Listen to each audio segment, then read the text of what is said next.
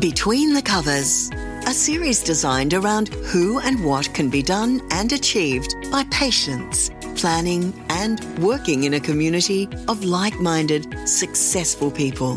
This podcast series is for anyone looking at becoming a successful published author and those looking to understand the mind of a writer and the goals of a publisher. Proudly sponsored by Shoreline Publishing. Welcome and enjoy.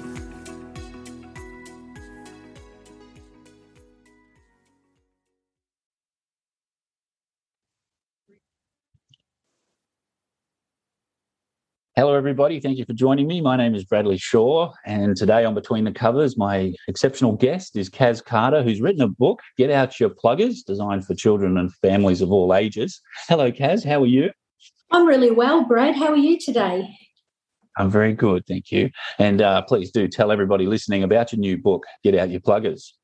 It's a book about following the Plugger family around Australia, and it's basically a fun-filled road trip. And the family visit lots of iconic places, and the kids will have heaps of fun working out the Aussie slang. So what I've actually done is put a glossary in the front of the book so the kids can refer to it, and it's a really fun way to teach them how to use a glossary. Well done. That's awesome. And tell me the inspiration for writing a book about pluggers. Tell us all about that. Yeah, the inspiration came from travelling with my own family. We've had lots of long caravan trips, like up to Alice Springs from Victoria. And the thing is, when there's an unfortunate event, that becomes the best story. And then down the track, it's actually the funniest story. And it's really funny that everyone that speaks about their holidays will always remember the things that go wrong. So that's the funny aspect inside the book. And some of my inspiration also came from tourists. I know they always come up and say, tell us some more Aussie slang, tell us more about your country. So I've already had people sort of speak to me saying that they want to send this book to relatives and friends overseas just because they can't get enough of the Aussie slang. Awesome. So how did you develop your characters? Then what was that process?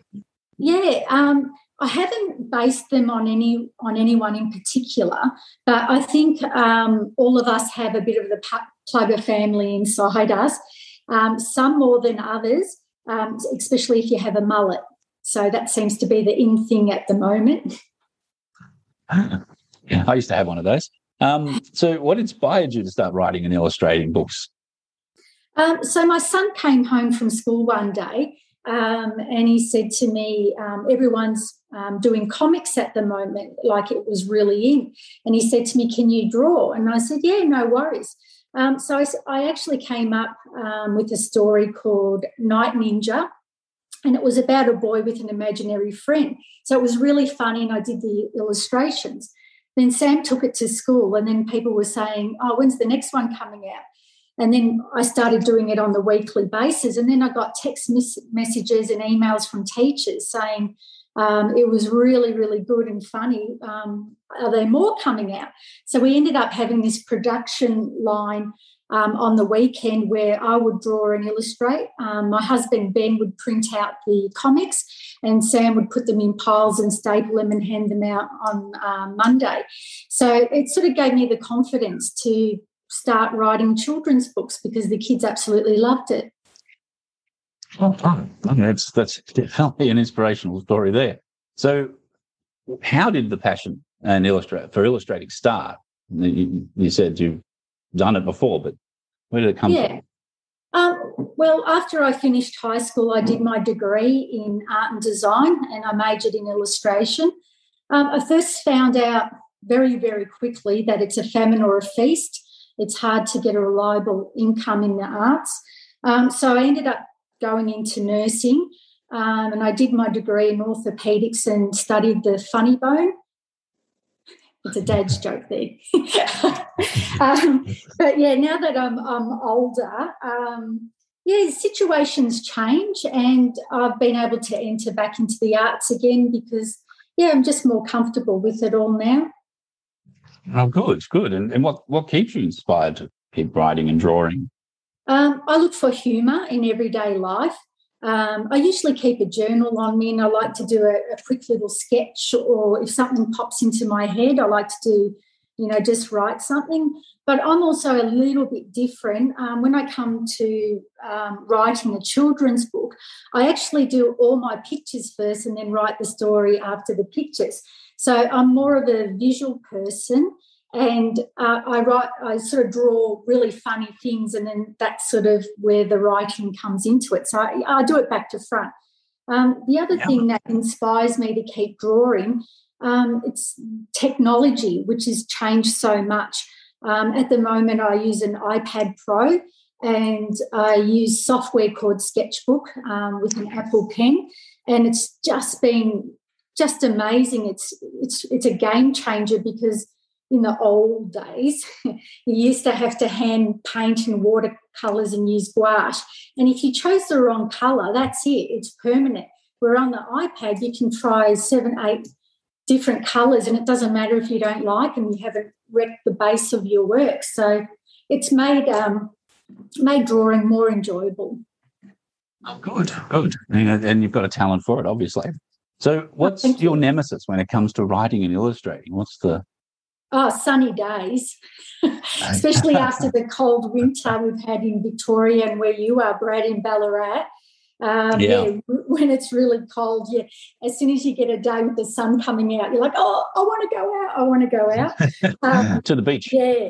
And also I love gardening, so I always want to get outside and do that. And I guess with everyone can relate to this is time. A lot of us are very time poor. When you've got family commitments and you've got sports events and music lessons, that you throw that into it, and it's all, a bit difficult. It is. Life can get in the way of many things creatively. So what advice would you give to new authors who are starting out? I would say have lots of patience. Don't put your submissions in and check your inbox in 1 hour to see if you've got a reply. That's not going to happen. It is a long process when submitting your book. It's not fast, and even by the time the book comes out, it is can be up to a year or two being the case. But also the other thing as well is watch out for trends. Because I'll give you an example. Say the kids are all playing Beyblades at the moment, so you write a book about Beyblades. Your book might not come out for a year and a half, and Beyblades are gone, and then you might do yourself a disservice in writing about that. Also, join the Australian Association of Authors. They have really, really good courses, and they also have Pitch Perfect, which is a bit like speed dating, but you get to pitch your book to a publisher. So you've got 1 minute to do it, and they prepare you and have courses for it as well.